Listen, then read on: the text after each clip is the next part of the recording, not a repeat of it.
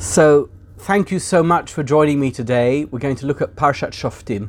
Shoftim is a very, very special parsha. There's many issues in Shoftim that one can address and one can talk about. And over the years, I've given many shiurim on Shoftim. They are available on my website. I've given a very interesting shir, and today we're going to touch on this issue, but not really address it. But if you want to check it out on my website, a shir about the Jewish views on magic and the occult. And of course, it's all found in Parsha Shoftim. It's the first place that it's really mentioned in the context of Judaism. It's mentioned elsewhere. We know that Paro had his magicians and wizards who advised him, his astrologers. But for the first time in the context of Judaism, it's mentioned in this week's Parsha, as we're going to see. But for a much more intensive and deep look at this particular topic, I would refer you to my previous share given some years ago on the matter of magic in Judaism. Today we're going to look at it from a slightly different perspective, and I want to welcome all those of you who are here live with me on Zoom. But just for those who are not live and who are watching on YouTube, don't forget that you can subscribe. All you need to do is to pass your mouse over the bottom right hand corner of the screen in which you can see me talking now, and you'll see a little icon with my face on. Click on it and you can become a subscriber to my YouTube channel. I'd love that, so please do that. Or if you're listening to SoundCloud, you can subscribe to the SoundCloud as well. Of course, the source sheet for this week's share is available on my website, and it's available on SoundCloud and on YouTube, so you can access the information in any way that you see fit. And I actually encourage you to print off the source sheets that you can look in greater depth at some of the things that I'll be discussing today, because of course whenever I cover a topic I do so somewhat cursorily, but if you want to look at it in greater depth, I would encourage you to look at the source sheet if at all possible.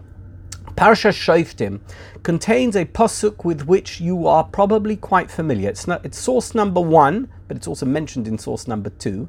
It's source number 1 in your source sheet. The source is in Perek Yudches, the 18th chapter of Dvarim. Of course, it's a part of one of Moshe Rabbeinu's final speeches to the Jewish nation before he passed on. As you know, at the end of Dvarim, he passed on at the end of Zois HaBracha, and the whole book of Dvarim, in essence, and I've discussed this before as well, is a series of speeches, a series of addresses that was given by Moshe Rabbeinu, who's not known for his fine oratory, and nevertheless they are considered to be so central to Judaism that God included them as part of the Torah itself. They are part of the 5 books of Moses, which make up the Torah, the essence of Judaism. Of course, we have many other books. There's 24 books which make up Torah Shebichsav, but the first 5 books are the key books. They make up the Torah itself, and they are the key text for what it means to be a Jew, from which most of the oral law originates. And Moshe Rabbeinu, as in one of the speeches he gave before he died, made the following statement. And in isolation, I think we're all going to understand exactly what it means. But you're going to see that there's a slight difference between the way the medieval commentaries, that means the commentaries of the Rishonim, refer to this particular pasuk, and the way in which the Hasidic, and I focus this week on the Hasidic commentaries, address this particular pasuk. And you're going to be more familiar with the Hasidic version than with the version of the Rambam and the Ramban that we're going to also be talking about. So the pasuk in question, look at source number 1, is Tomim Tiyeh Im Hashem Elokecha. You must be perfect, you must be complete with God, your God. Tomim, we know what the word Tomim means, right? It doesn't mean Tom as we have it in the Haggadah. Tom is the simple son, and yet there's some essence of it there. So the truth is, even though that's not exactly what it means, but in essence, Tom, simplicity, somehow underpins this idea that you have to be perfect, you have to be complete. It shouldn't be complex, it shouldn't be complicated. Your relationship with God should be a very simple relationship. I'll give you an example of a simple relationship. You have a child, you love your child. The love that you have for your child is simple. It's because you are a father or a mother to your child. That's it. There's nothing else to talk about now. There could be great complexities in that relationship which are not related to love. The love that you have for your child is absolutely simple. Similarly, and I'm going to use this example because it's going to come up later on. If somebody points a gun at you, chas v'sholom, it should never happen, but if somebody points a gun at you, your relationship with that person is very simple. It's based on fear, right? There's no complexity there. You're scared for your life. So that's a totally one-sided relationship. There's no complexity involved in it whatsoever. You have fear for the person who's pointing a gun at you. There is a perfection almost in that relationship. Now, it could be that there's other things going on in your mind. You're thinking to yourself, why is that person pointing a gun at me? How can I get out of this situation? Whatever that may be. But in essence, there is an absolute one track when it comes to that relationship. Says the Pasuk, and this is seemingly what it means to be saying, Tomim tiyeh im Hashem Elokecha. Your relationship with God should be utterly simple. So now, I'm going to take a step back from that interpretation, which is of course the one we're all familiar with, and I'm going to look at the Rambam and the Ramban, who look at it somewhat in context to what comes immediately before. And I have to tell you, these are not the only Rishonim to address this particular issue. If you look at the other Rishonim, they also talk about it, but obviously I'm not going to go through every single one, because I think that the approach of the Rambam and the Ramban really addresses the situation. The Rambam sees Tomim tiyeh Hashem Elokecha as a piece of advice, guidance by Moshe Rabbeinu. The Ramban sees it as an actual mitzvah, as we're going to see. So there's some difference between them in that sense, but essentially they agree on one very important point, that what the Torah means to convey with this pasuk, Tomim tiyeh Hashem Elokecha, has a very direct meaning, a very specific meaning, and they're disagreeing about a particular aspect of that meaning, but essentially they're agreeing on the point that that's what it means. You're going to see that that is totally differentiated when it comes to the interpretation of the Hasidic masters of the 19th century. So let's have a look. Tomim tiyeh Hashem Elokecha. So the context is as follows. We're going to read all the psukim which precede this pasuk, which is in chapter 18. So chapter 18, pasuk tes, Tomim tiyeh Hashem Elokecha, is pasuk Yud Gimel. So let's look at it from pasuk tes. Ki ato v'ay la'oretz asher Hashem Elokecha noisin loch, le'silmad la'asis k'se'avois hagoyim ha'heim. So Moshe Rabbeinu begins with a warning. He says, when you enter the land that God your God is giving you, you shall not learn to imitate the abhorrent practices of those nations. In other words, the nations that currently live in the land of Canaan. You're going to turn it into the land of Israel. You're going to turn it into the promised land, the cherished heritage of Abraham, Isaac, and Jacob, the land that was promised to your forefathers, to your forebears, all those years ago. You are now going to use this opportunity to flip the country that is full of terrible things, full of idolatry, full of the type of practices that God finds abhorrent, and you're going to change it into a land of God, into a land of faith, into a land that can be home to the Beis Hamikdash. Okay, that's the beginning, the firing shot, the initial shot firing over the bows. Continues Moshe Rabbeinu,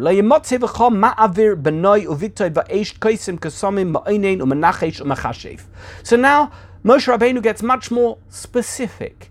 Okay, and if you listen to that other share that I mentioned, you'll see the importance of every single element of this particular pasuk in terms of our relationship with magic and how it's interpreted by various commentaries. But we're going to just look at it on a very superficial level. Moshe Rabbeinu specifies what is it that the Canaanite nations do that is abhorrent to God. Let no one be found among you who consigns his son or his daughter to the fire. That's what they used to do. As part of the worship of Baal or any one of the other pagan gods, they would offer up their children as sacrifices. You must never sacrifice your child to a pagan god, in fact, to God or to a pagan god. But this is not something which God demands of you, but it is something that pagan gods or pagan priests do demand of you. You shouldn't have any association with someone who is an augur, a soothsayer, a diviner, a sorcerer. There were many people, and today we'd be familiar with the term witch doctors, right? The idea that there are people who you can go to, tarot card readers, who can somehow predict the future, who can make out what you are, who you are based on astrology, based on who knows what. They read your palm, and they read tarot cards, they look at tea leaves, whatever it is that they do.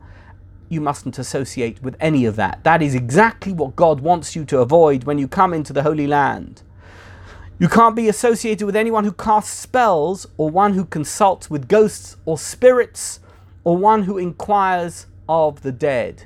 No seances if you are a Jew. That's totally inappropriate. Now the Rambam believes all of this to be a bunch of nonsense, as we're going to see.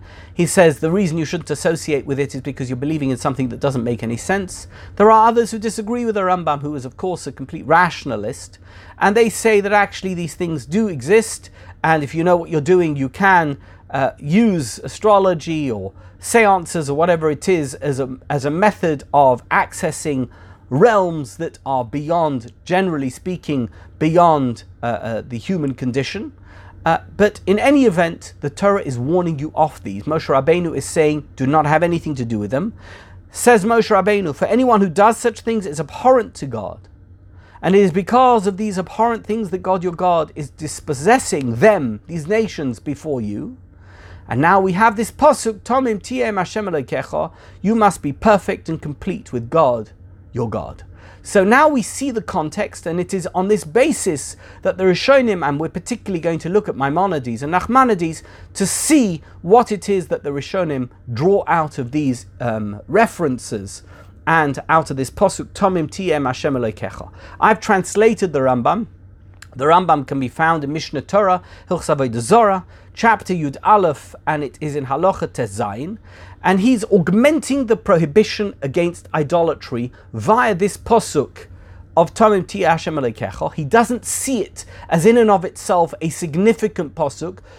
He sees it simply as an additional piece of advice that Moshe Rabbeinu was giving to the Jewish nation with reference to idolatry, paganism, and belief in the occult, belief in things which are outside of the Jewish faith. All the above matters, says the Rambam, with reference to all the different things that were described in these psukim and which he talks about in Hilchos Avodah Zarah, are falsehood and lies with which the original idolaters deceived the Gentile nations in order to lead them after them. He doesn't see any value in soothsaying, in witch doctoring, in astrology, or in any of these things. As far as he is concerned, the Rambam believes all of them to be a bunch of nonsense, hocus pocus. Don't believe in any of it. It is not fitting for the Jews, he says, who are the wise sages, to be drawn into such emptiness, nor to consider that they have any value.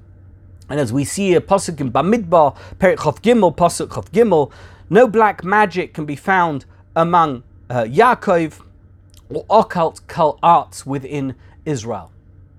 As far as the Rambam is concerned, it is completely antithetical to any kind of Jewish faith, any kind of belief in God, to be associated with the black arts. Similarly, we see these nations which are driving out, listen to astrologers and diviners. It's a pasuk in Devarim, Perek Yud Ches, pasuk Yud Daled. It's the next pasuk after this, after Tomim tiem Hashem Elokecha. This is not what God has granted you. As far as the Rambam is concerned, this is utterly abhorrent to God, as the pasuk says, not because it has any value, but specifically because it has no value. Whoever believes in occult arts of this nature, and in his heart thinks that they are true and words of wisdom, but are just forbidden by the Torah, So the reason why you're not allowed to involve yourself in black magic is not because there's anything wrong with black magic or because it doesn't exist.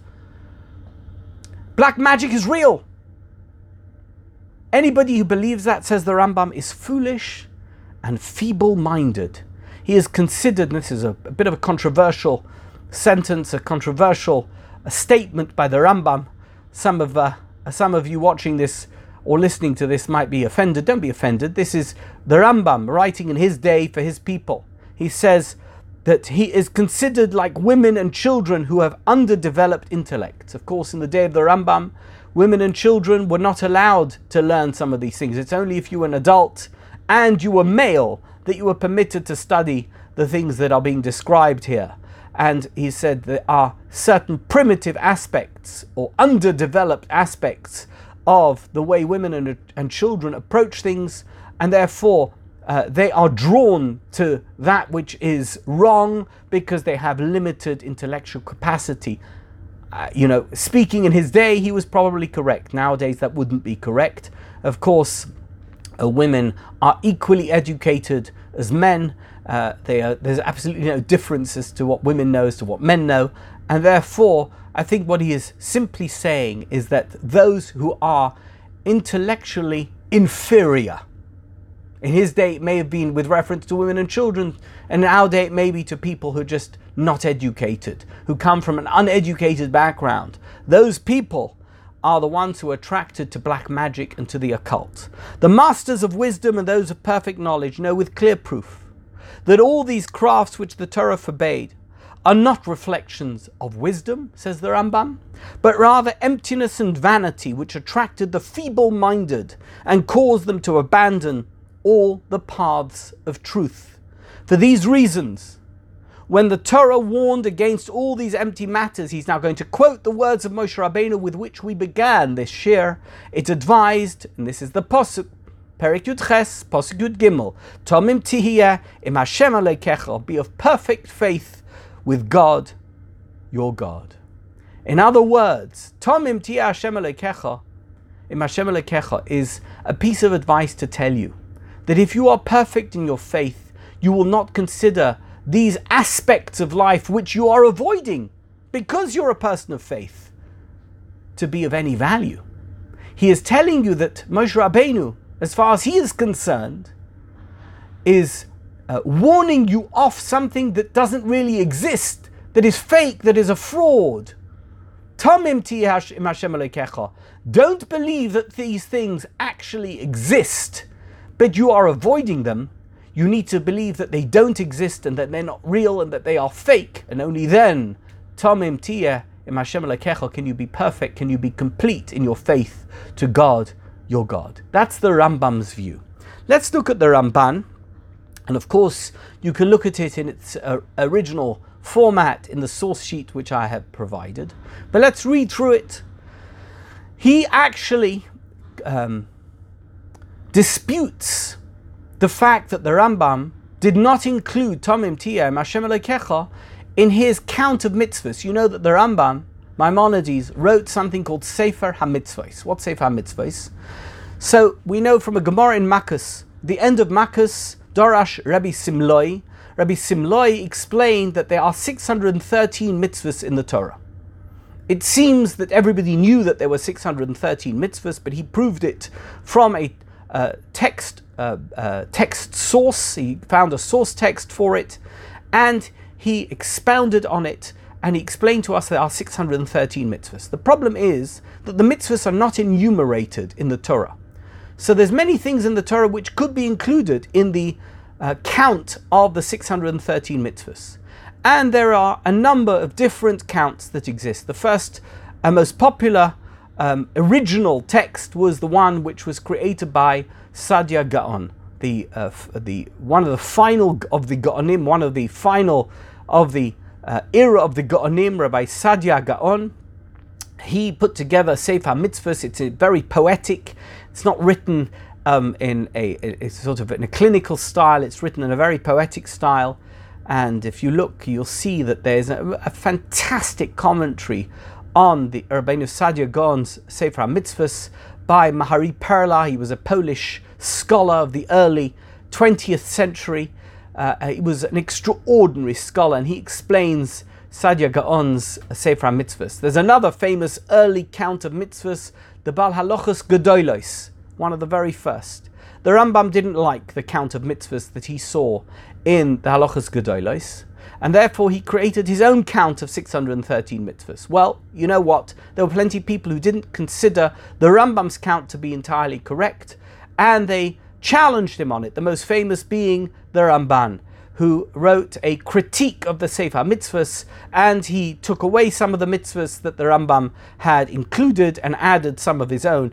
In fact, if you count all the mitzvahs that are included in the various counts of mitzvahs that exist, you'll see there's probably around 1,000 mitzvahs potentially in the Torah, but we know that there are only really 613 mitzvahs d'oraisa, mitzvahs that are absolutely Torah ordained. They are based in the Torah, and therefore if you transgress them, you have transgressed a Torah prohibition or a Torah commandment.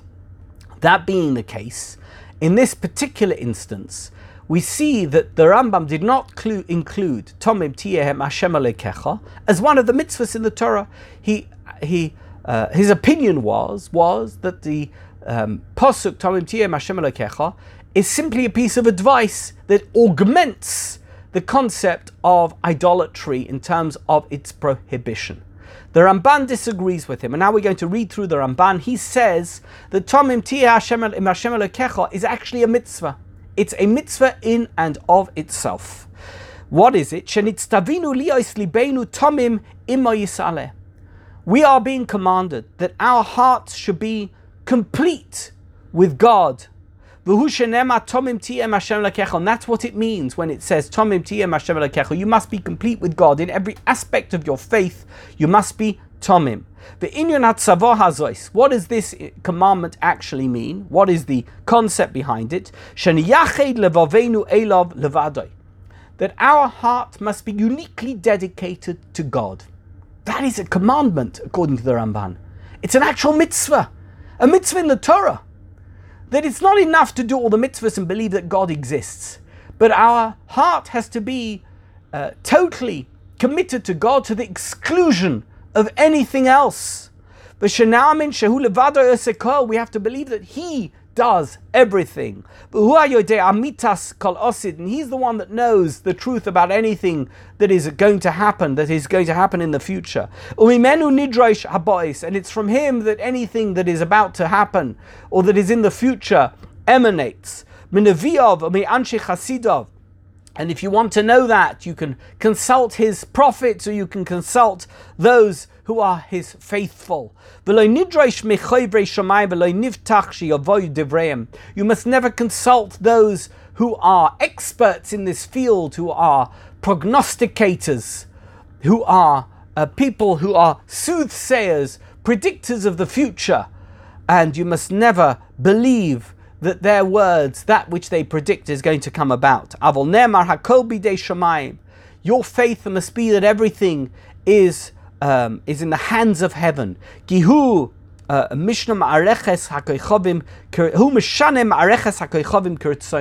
Because God is able to change that which is predicted in the stars according to His will. It's true that if you look at the stars, you can make certain assumptions based on what the stars, the way that the constellations appear to you, and there is an art of astrology that can enable you to see the future.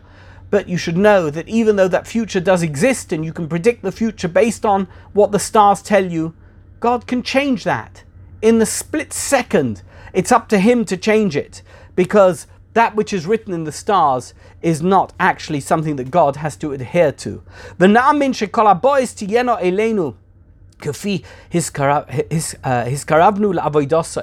And that you need to know, this is so important, that it may be true that those who have no relationship with God are subject to the predictions of the stars.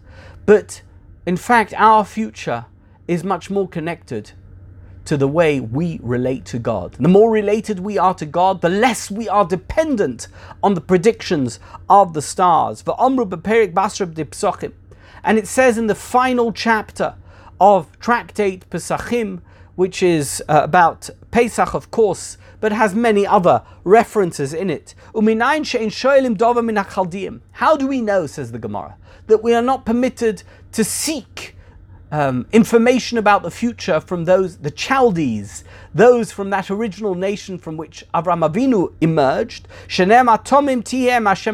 because it says you must be complete with Hashem, your God. And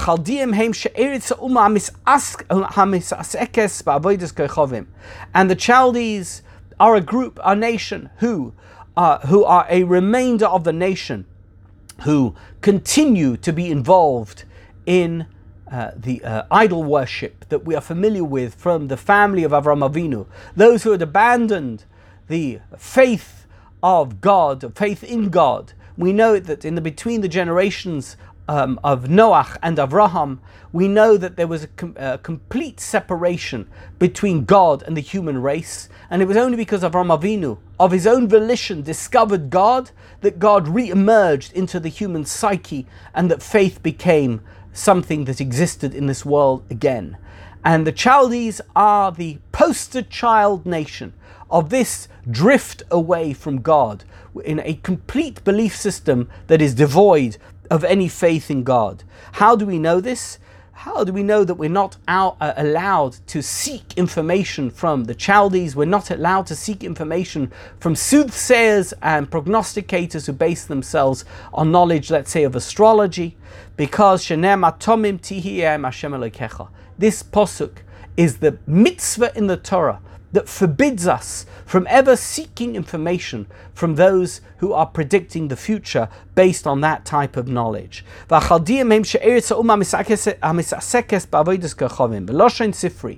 at what the Sifri says.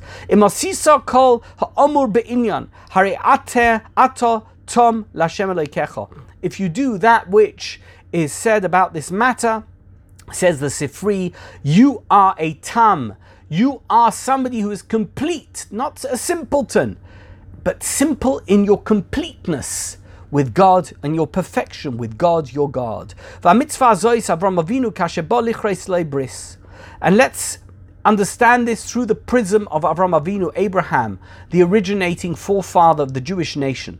When he was about to strike a covenant with God, that God was going to give him descendants, Omar, he said, what did God say to him? Go before me and you should be Tomim. What did that mean? What did God mean by that? Because Avraham Avinu is the ultimate, he is the foundation, the platform of faith in the world. He's the one who differentiated himself from these Kastim, from these Chaldeans, from these people who had complete faith in this alternative form of information about the future, about human life. Who were they? They were people who completely based everything that they did on the sun, on the moon, on the stars. But he saw that beyond the sun and the moon and the stars, which clearly influenced the life of every human being. He saw that there was something beyond that. There was a creator that rose above that. Says the Ramban. It's not enough that Avraham Avinu realized that there was a creator, that there was a Hashem Yisparach, that there was a HaKadosh Baruch Hu, that there was a Ribono Shel Olam. That was not sufficient. Says God to Avraham Avinu. What does that mean? That he is saying to him that he should understand that besides for God there is no such thing as truth. Everything else is a distraction. Don't include anything that they tell you at all. Don't allow any of their influence to somehow insert itself into your worldview. Even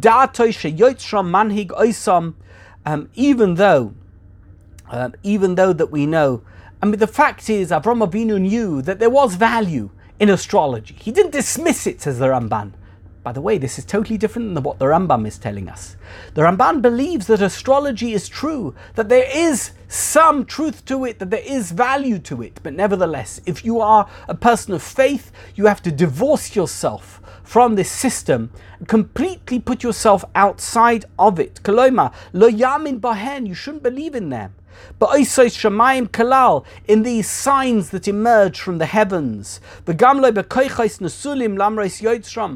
Even though these people have powers, you mustn't in any way, shape or form allow yourself to be influenced by them or to think that they have some power over you. In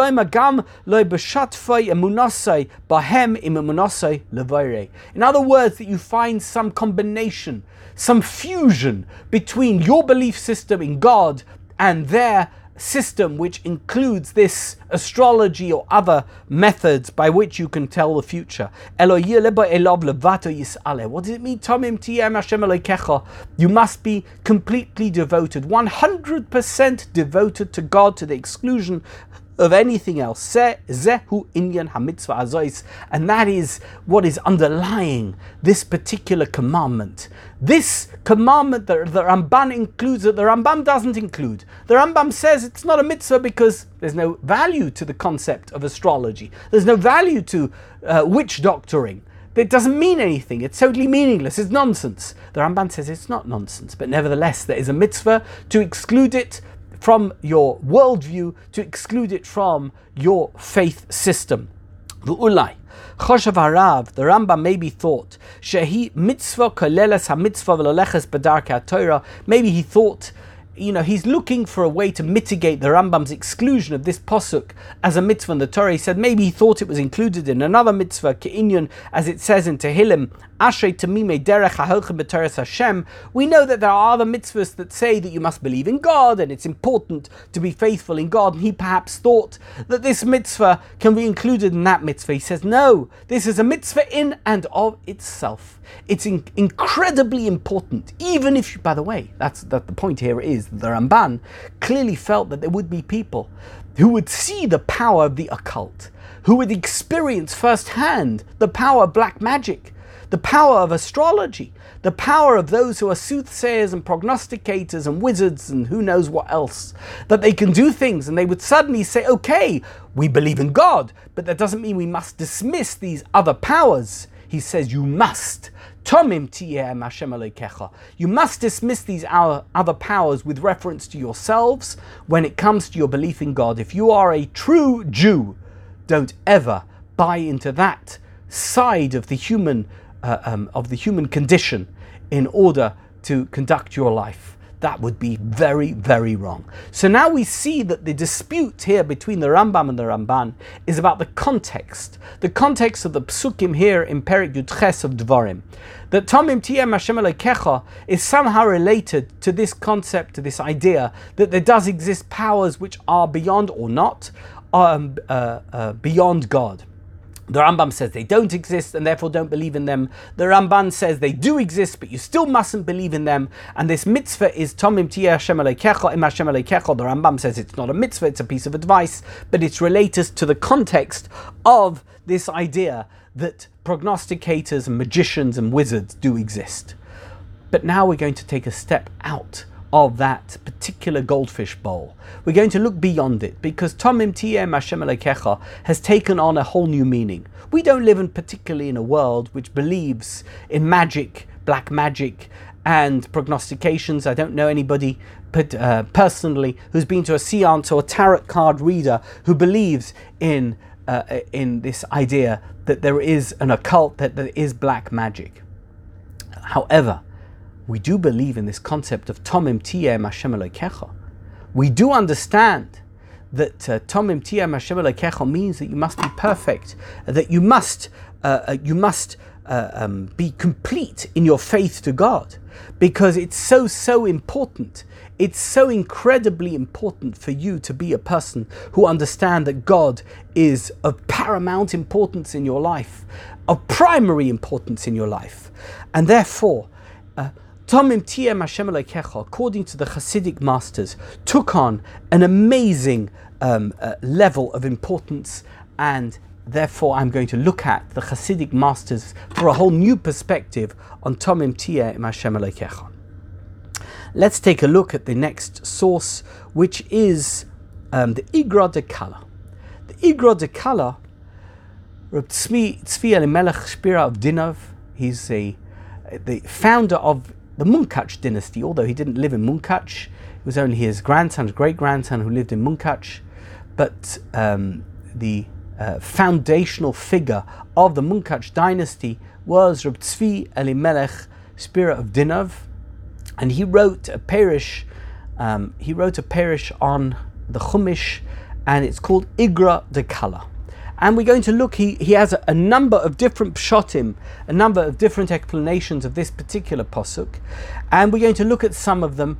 I think there's 5 or 6 of them. I'm going to look at 3. So if you look at source number 5 in your source sheet, you will see the Igra de Kala.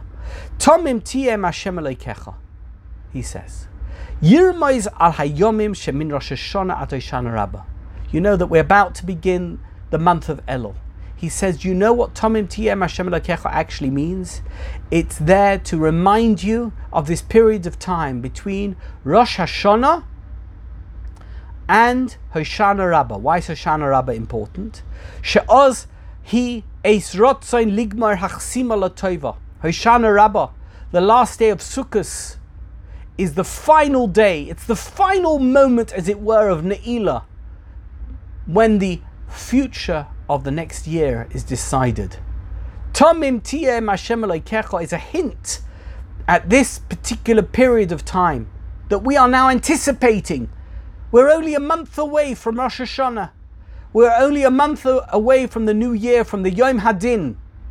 Says the Igra de Kala, Tomim Tiyeh Hashem Elokecha. How many hours are there in this period of time between Rosh Hashanah, the first day of Rosh Hashanah, and Hoshana Rabbah, until the final 2 hours of the day? Tov Tzadi, you do the calculation. There are 490 hours. V'yesh bahen Tov Tzadi shois minyan tomim.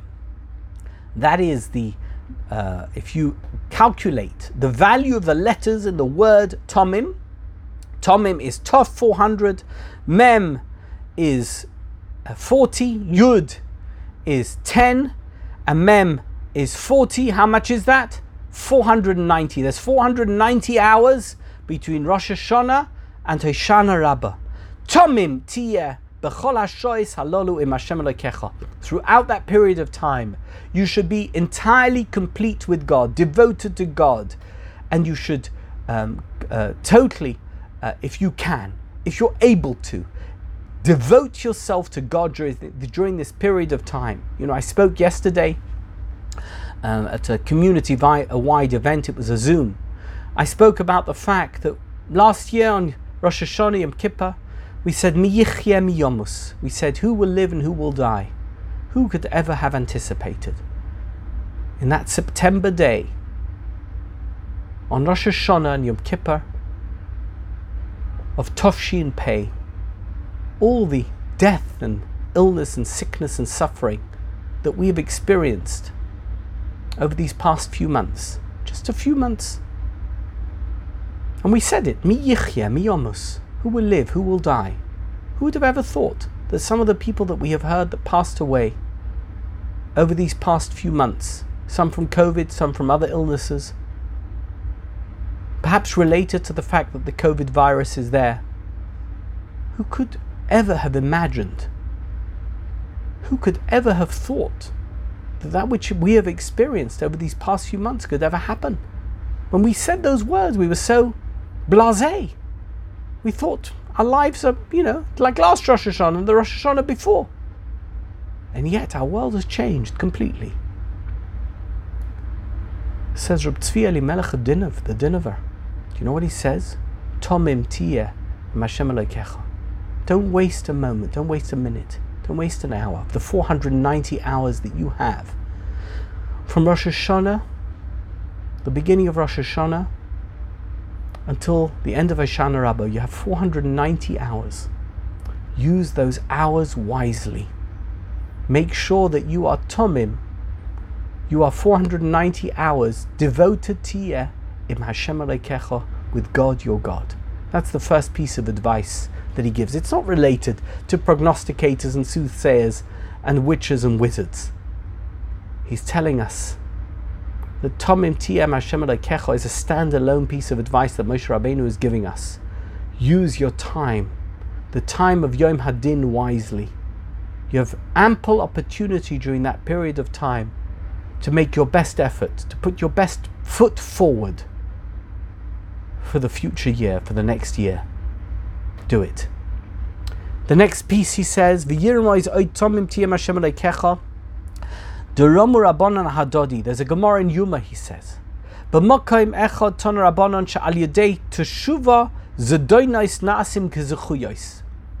one place the Gemara tells us that it says that as a result of repentance, those things that you did wrong are considered to be merits. They're like mitzvahs. Can you imagine that? You did an Aveira, you did something wrong. I don't want to say what you did wrong. You did tshuva properly. I'm not going to go through Hilchos Tshuva of the Rambam now. But you went through Hilchos Tshuva of the Rambam and you made sure that you did proper tshuva on all your Aveiras. What happens to your Aveira? You still did it, right? No. It's a remarkable thing. It's a transformation. The thing that you did wrong, if you did proper tshuva, says the Gemara, turns into a zechus. Turns into a merit. It's like a mitzvah. I did something wrong. I ate bacon. But I did proper tshuva for it. Suddenly the bacon becomes like you ate cholent. By the way, that's another Aveira. How's that even possible? That's another shir. How is it possible to turn an Aveira into a zechus? But that's one side of it. The Gemara continues and says, V'mokem acher omru na'asim kishgogos. There's another place that says that if you do teshuvah, that it becomes like a shoygeg. What's a shoygeg? An inadvertent, accidental Aveira. Yeah, you know, somebody put a plate in front of you and you didn't ask what the hechsher was. You didn't ask who the Rav HaMachshir was. You didn't ask, is it OU glut, or is it OK glut, or which hechsher? And you ate what was on your plate. And afterwards, the fella says to you, oh, by the way, that what you just ate was bacon. What's that called? That's called a shoygeg. Okay? So that requires a certain level of tshuva. But what happens if you did it on purpose? You ate bacon on purpose. You did any Aveira. You didn't keep Shabbos on purpose. How are you going to deal with that? So if you do teshuvah, according to this version, it's no longer considered a deliberate sin. It's considered an inadvertent sin. Like a sort of accidental sin, but you could have avoided it. Okay, that's a certain level. It's better than having done it on purpose, but it's not quite as good as having not done it at all. So the Gemara is puzzled by this contradiction. In one place it says that if you do proper teshuvah, it becomes like a zchus, a mitzvah. Imagine that. You ate non-kosher food, or you didn't keep Shabbos. It's like you kept Shabbos, or you ate kosher. And in the other reference it says, no, it becomes like a shoygeg. It becomes like an inadvertent fault. So what is it? Which one is it? Says the Gemara, V'tirtzu kan ba'osim me'ahava kan me'yira. Says the Gemara, it's a difference in the type of teshuvah that you do.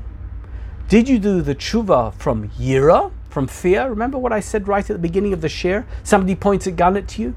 There's a simplicity in the relationship. Do you have fear of God? You don't want retribution? That's one level of teshuvah. Now there's another level of teshuvah. Teshuvah, I love God so much, I don't want to upset Him.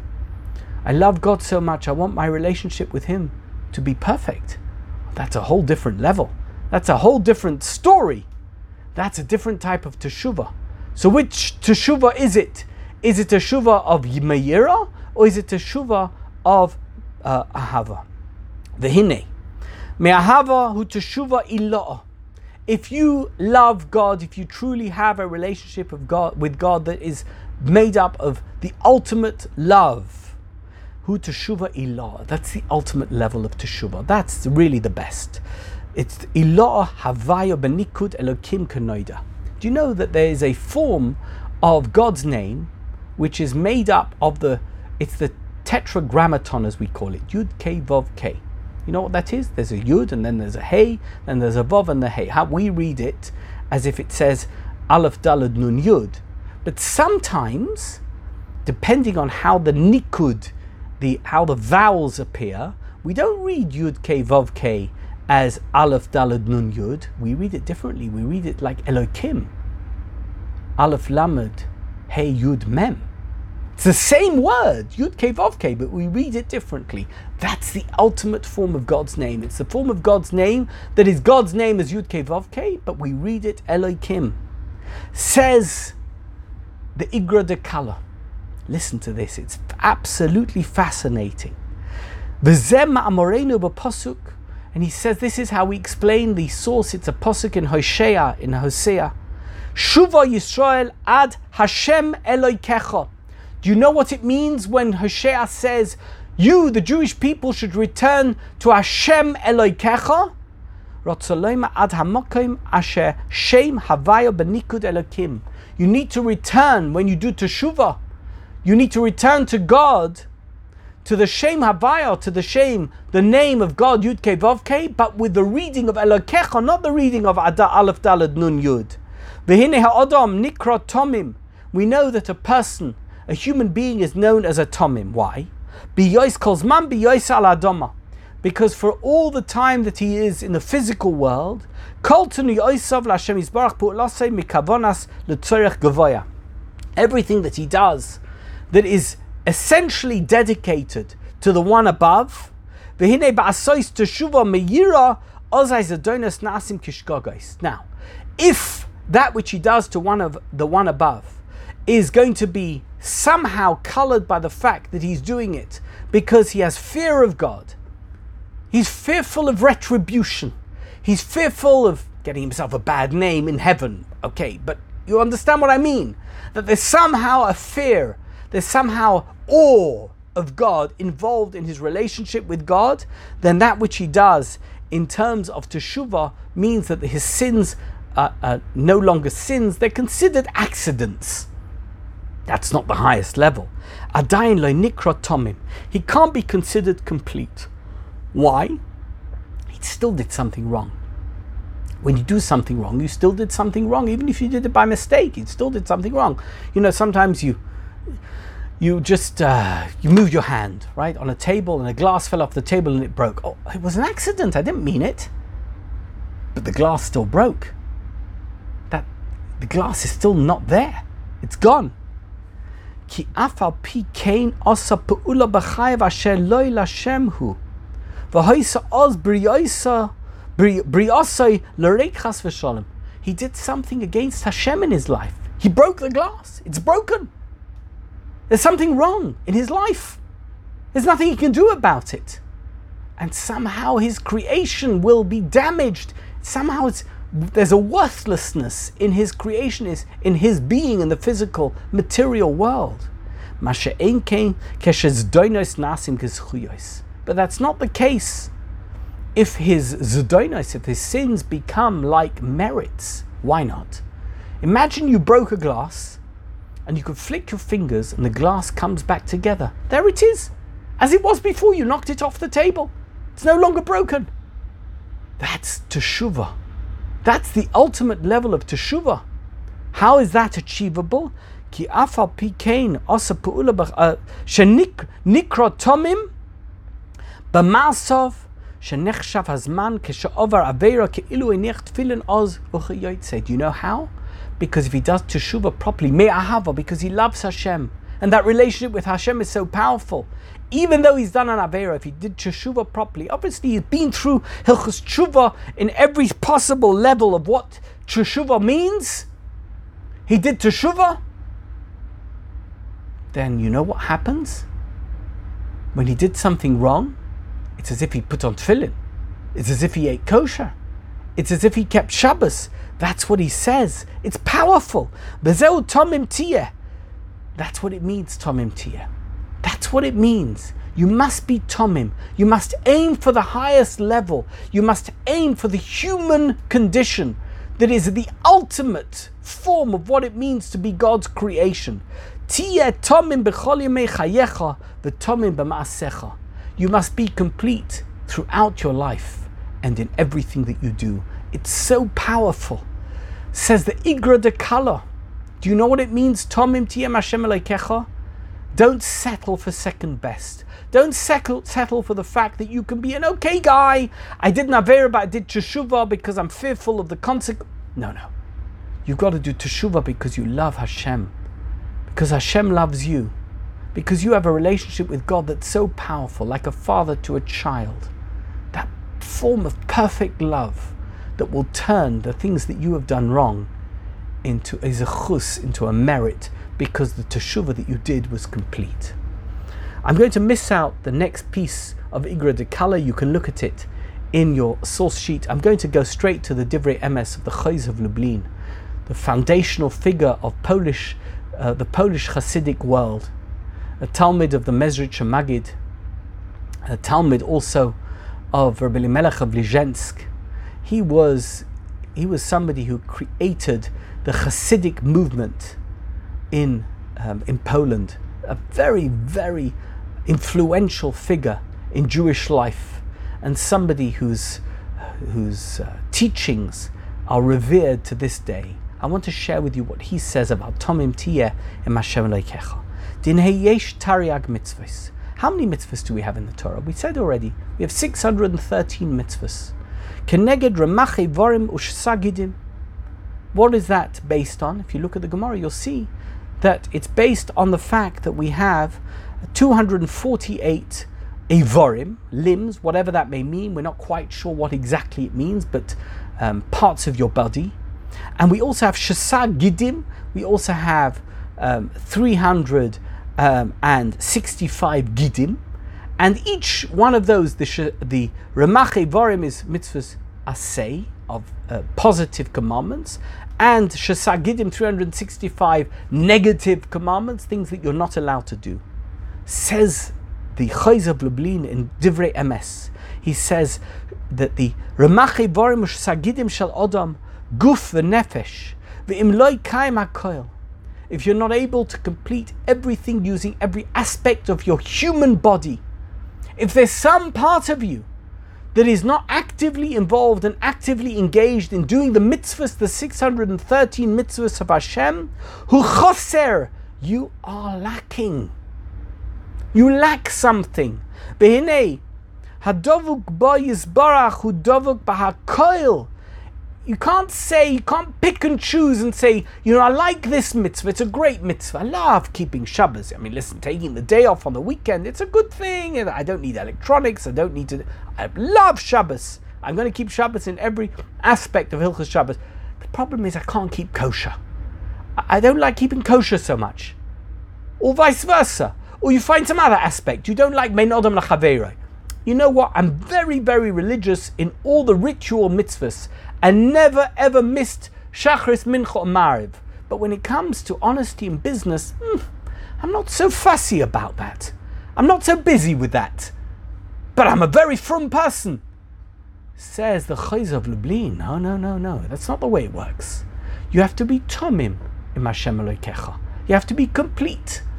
Every aspect of your life has to be dedicated to God, even those things you don't particularly like. They're not high on your list of priorities. If you are lacking in any of those mitzvahs, you are lacking in Tomim Tiyeh im Hashem Elokecha. Why? Ki Shem Havaya Baruch Hu Koilel Hakol, because the name of Hashem includes everything. Tomim Tiyeh im Hashem Elokecha. You must be complete because Hashem himself is complete. And therefore you as a human being, as a person of faith, must embrace all those aspects of God's commandments. Those that you like and those that you don't like. That's what the Chayz of Lublin says. The Mei HaShiloach, the Ishbitzer, has another interpretation. This is source 7 in your source sheet. Tomim Tiyeh im Hashem Elokecha. The Gemara in Nedarim, he quotes the Gemara in the Nedarim, it's Daf Lamed Beis Samad Aleph. The Gemara says, Kol HaTomim HaKadosh Baruch Hu Metamim Imay. Anybody who is a Tomim, God will be a Tomim with him. Very confusing statement. Very perplexing. Confounding. What does it mean that God will be complete with him? What does it mean to be complete? Says the Ishbitzer. Hainu be'im ha'odam oived Hashem yizbarach ve'ein lo shum hisparus mizeh. Somebody worships God. Somebody has faith in God. Somebody is devoted to God. But he doesn't think much of it. That's obvious. It's totally obvious. He's not going to say, I'm such a fantastic person. Have you seen me? I'm so faithful to God. Have you seen how wonderful I am? I do everything that God... No. There's none of that. He just does it. It's a matter of fact. Shehu nivra, because he was created. Vashem Yisbarach baroi, and God created him. He knows that God created him. Memela tzorich lavdoi, and therefore he must worship him. He must do things for God because God created him. If that's his method of relating to God, says the Ishbitzer, Tomim tiyem Hashem Elokecha, it's reciprocal. God will behave towards him as he behaves towards God. Oz gam Hashem Yisbarach metamim imoy, says the Gemara. Then God will behave like a tomim towards him, unquestioning, faithful to him like he's faithful to God. And when God does good for him, we all need good. We all need God's favor, as it were, in our lives. He's not going to in any way detract from his merits. He's going to go to heaven with a full bank account of merits, a full bank account of good deeds. Why? Rak ka'av leben, because God will behave to him like a father towards a son.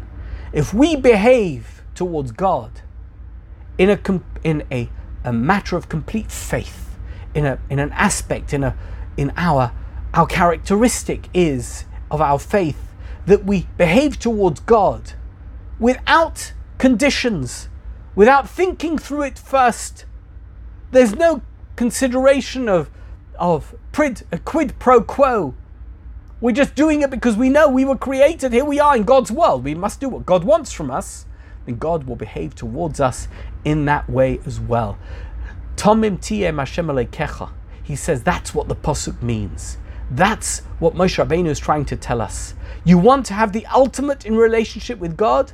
Then Tomim tiyeh Hashem Elokecha. That's what the Gemara in the Dora means. And finally, let's look at the Kedushas Levi.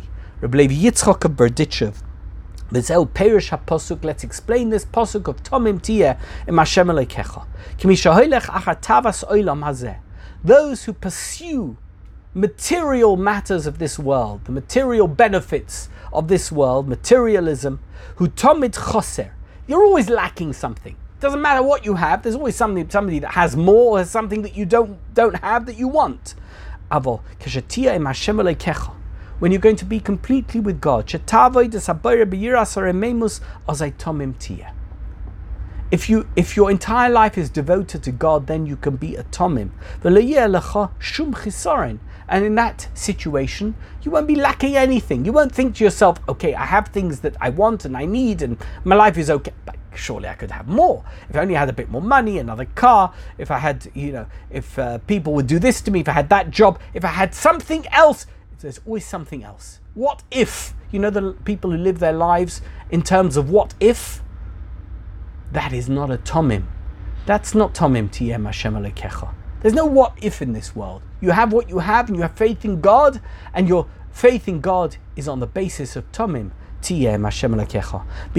Ki b'chol yom Yosef simcha ba'avodas habayre baruch hu baruch shmai. And if that's your attitude towards God, then every single day, your simcha, your happiness, your joy in God will increase. What more do I need? I have everything I need. This is so typical of Reb Levi Yitzchok of Berditchev, who saw everything in a positive light. He saw this pasuk in a positive light. Tomim tiyem Hashem Elokecha. My life is perfect.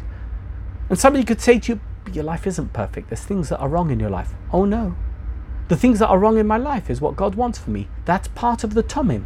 That's part of what God wants in my life. That must be part of the perfection. That must be part of the completeness that God wants for me in my life. Tomim tiyem Hashem Elokecha, says Moshe Rabbeinu to the Jewish nation. You must always be complete with Hashem. Your faith in God must embrace every aspect of your life. You must be looking over your shoulder at others to see how they live their lives. Your life is what you have, and that's what God wants for you and from you. And with this, we'll leave it. Thank you so much for listening. Thank you.